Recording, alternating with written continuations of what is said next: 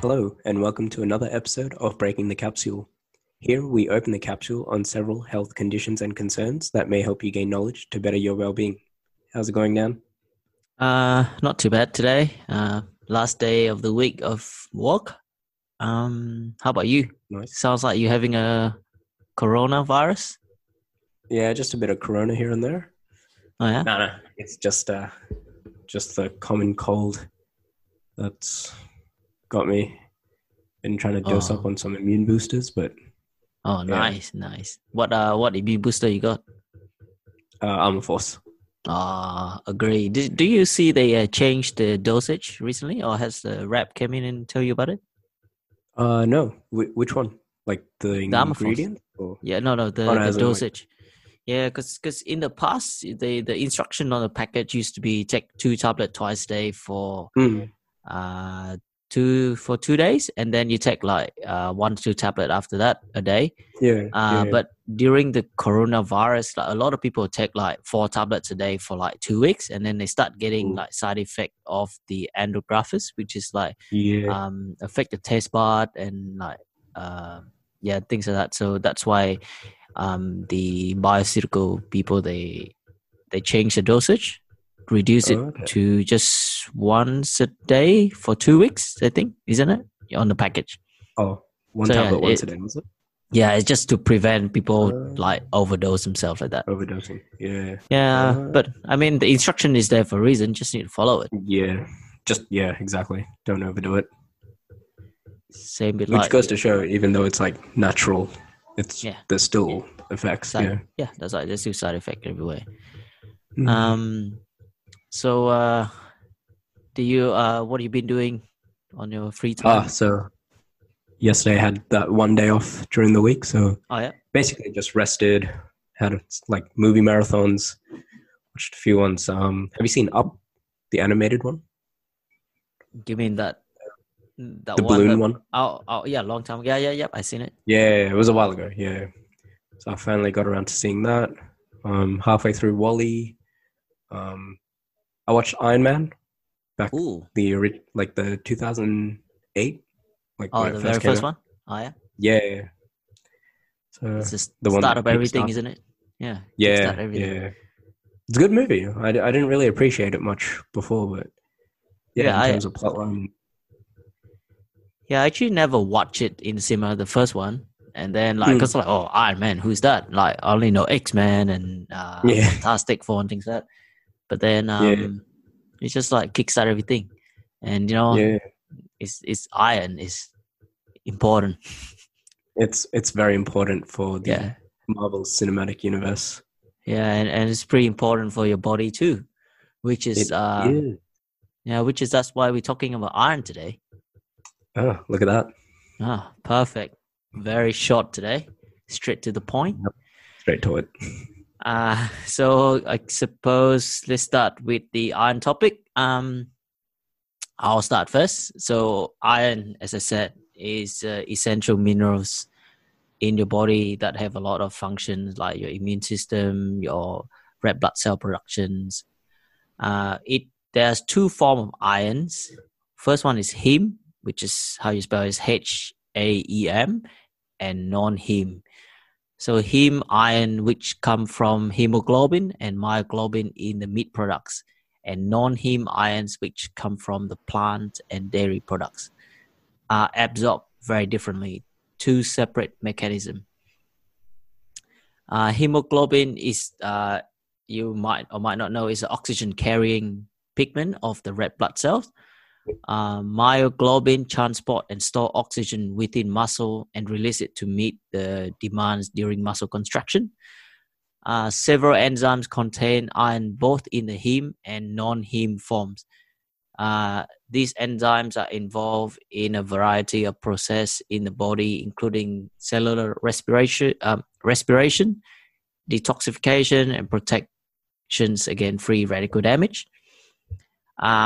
The iron is mainly absorbed in your small intestine, so it's like after your stomach.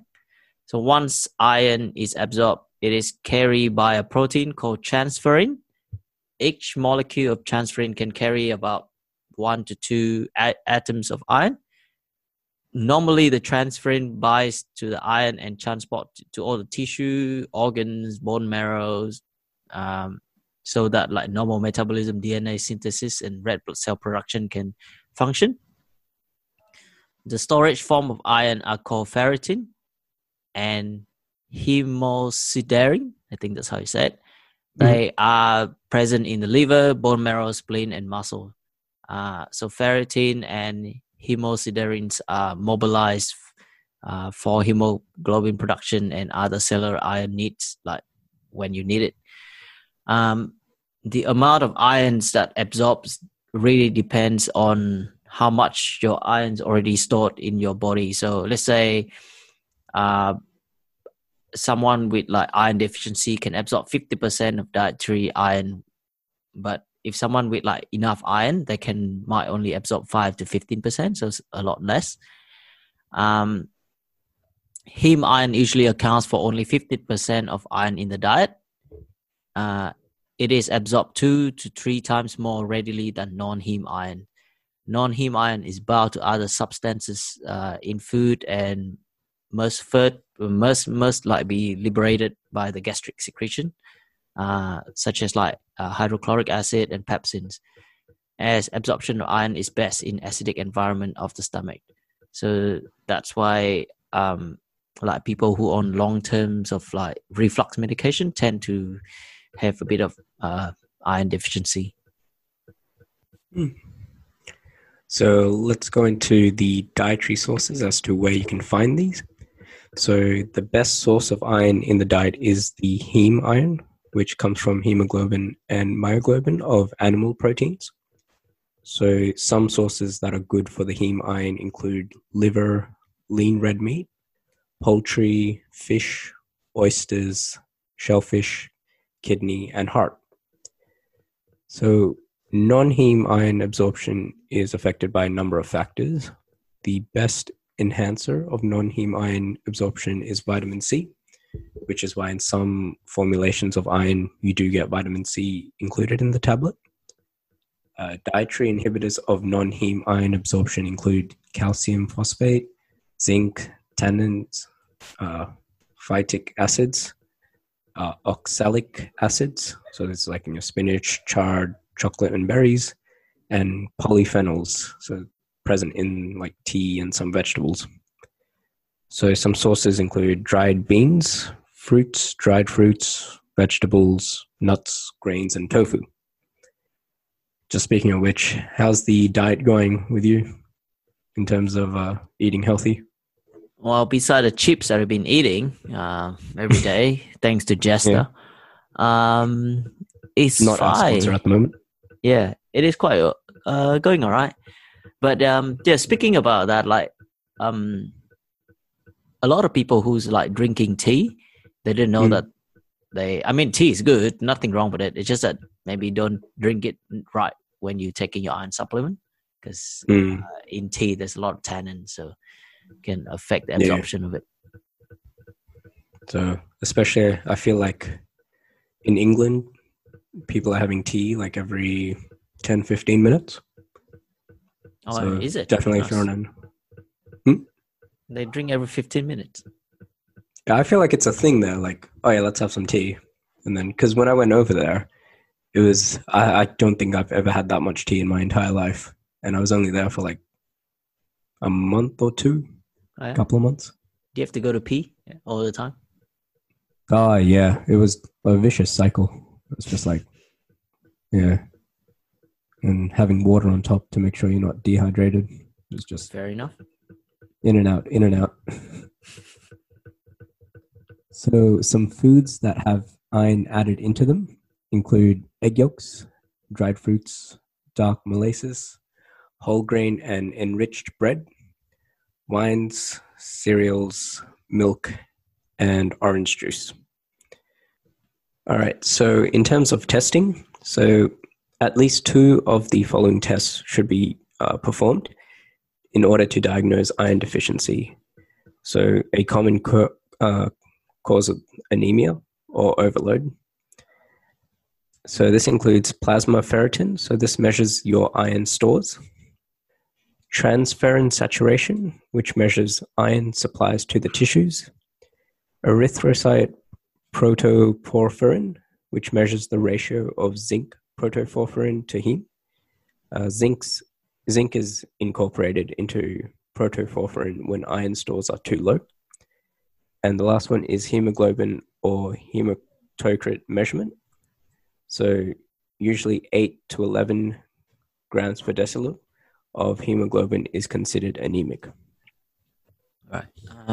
Iron deficiencies, might cause like fatigue, microcytic hypochromic anemia, which means that your body has low level of red blood cell, and they can be smaller and paler than normal as well. Many patients may be asymptomatic, even though they are anemic. However, an iron deficient person can have a normal hemoglobin but still feel fatigue. On the other hand, hemochromatosis, which is the excess storage of iron in the body, can lead to organ damage. It is most prevalent in people who have genetic problems that cause the body to absorb more iron than normal, or if someone takes too much iron supplements. In terms of iron supplements, the ferrous sulfate is the most widely studied form and the most commonly used form of irons in terms of supplements. Others iron form could be the ascorbate carbonate, citrate, fumarate, gluconate, lactase, succinate, tartrate, which is non-heme iron. As I said, the ferrous sulfate has a significantly greater absorption than the other form of iron, especially the iron glycinate chelate. So you can see that a lot of over-the-counter iron products, they are ferrous sulfate. You got your Ferrograzzi, Ferro F tab, something like that. And you don't really see ferrous sulfate in the vitamin form of the iron supplements. Another thing when you look at iron supplement is to look at the elemental iron, not the iron salt form. Like they can say you have 200 milligram of iron sulfate, but you might only have like 100 milligram of elemental iron in it, for example. In terms of treatment for iron deficiency, the first one is the oral form. Normally, adult need about 100 to 200 milligram per day. Meanwhile, the child is between 3 to 6 milligram per kilograms per day. Alrighty. And in terms of pregnancy, the dose is 60 to 120 milligrams daily. And so that's iron deficiency without anemia. And as Nan mentioned, so ferrous salts are absorbed best if taken on an empty stomach 1 hour before or 2 hours after food. And if it upsets your stomach, it can be taken shortly after food. And as mentioned before, avoid taking this with tea or coffee. Now, your iron polymatose is absorbed best if taken during or immediately after a meal. Just as a word of caution, it can cause your stools to turn black. So if that does happen, don't be too alarmed. Just let your healthcare professional know. It's true though. Have you ever had iron supplement? No, I've not had to try it. What about you? Yeah, I had iron supplement at some stage. For some reason, my iron was low, even though I'm perfectly fine. No, not like low, just on the low end. And so I just take some Ferrograzzi. But yeah, it doesn't upset me anything. Doesn't get constipation like people said. But yeah, the stool is black. Black. Oh, bit of a shock to the system. Like charcoal. Oh, there you go. So in terms of the tablets or capsules, so just make sure to swallow them whole and not to crush or chew them. In terms of the liquid, you can dilute it with water. With the Maltofer brand, you can dilute that with juice. And as an extra precaution, you can drink it through a straw to prevent any discoloration of the teeth, and follow each dose with some plain water as well. So all ferrous and ferric salts are effective, but the ferrous salts are better absorbed than ferric salts. So that would be like your Meltifer, which is like your iron polymetose. The iron content in multivitamin mineral products is too low to treat iron deficiency. So if you are deficient in iron, a multivitamin product won't cut it. You'll definitely need something a lot more concentrated. Now, as we were discussing earlier in terms of side effects with the Armaforce, as all other products, there is always the chance of side effects. So in terms of oral iron therapy, you can get gastrointestinal disturbances. As Nan was saying, he didn't experience any of these, so it's really everyone's body is different, so each to their own. Some of that can include nausea, diarrhea, and constipation, with constipation being more common with iron. Hemochromatosis from long-term excessive intake. Iron toxicity can cause organ damage to some extent, depending on how much you have. So dose-wise, it's very important not to overdo it, just like the Armaforce, I guess. And then we've got parenteral iron therapy. So common ones with these include like headache, fever, malaise. Can get exacerbation of rheumatoid arthritis. And in rare instances, it can cause anaphylactic reactions, but if they're closely monitored by a healthcare professional, it should be all okay.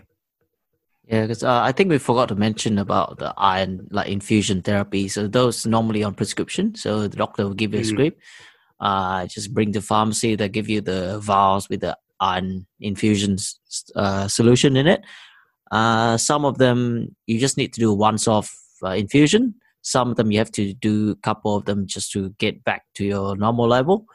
But generally, people will start with the oral therapy first. And then if either they're not well tolerated or they just don't absorb iron as well, then that's when they move on to the iron infusion options.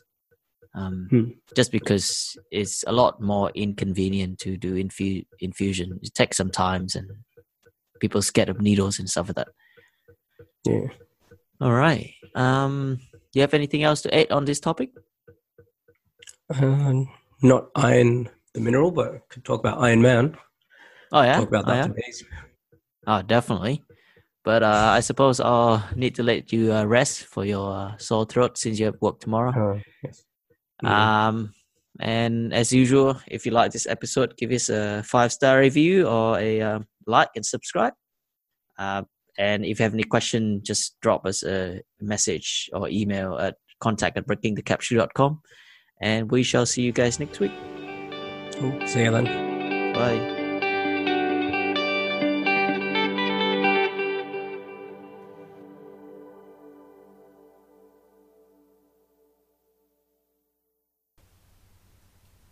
All of the information provided on this podcast is for educational purposes only. If you have any questions, please see your healthcare professional.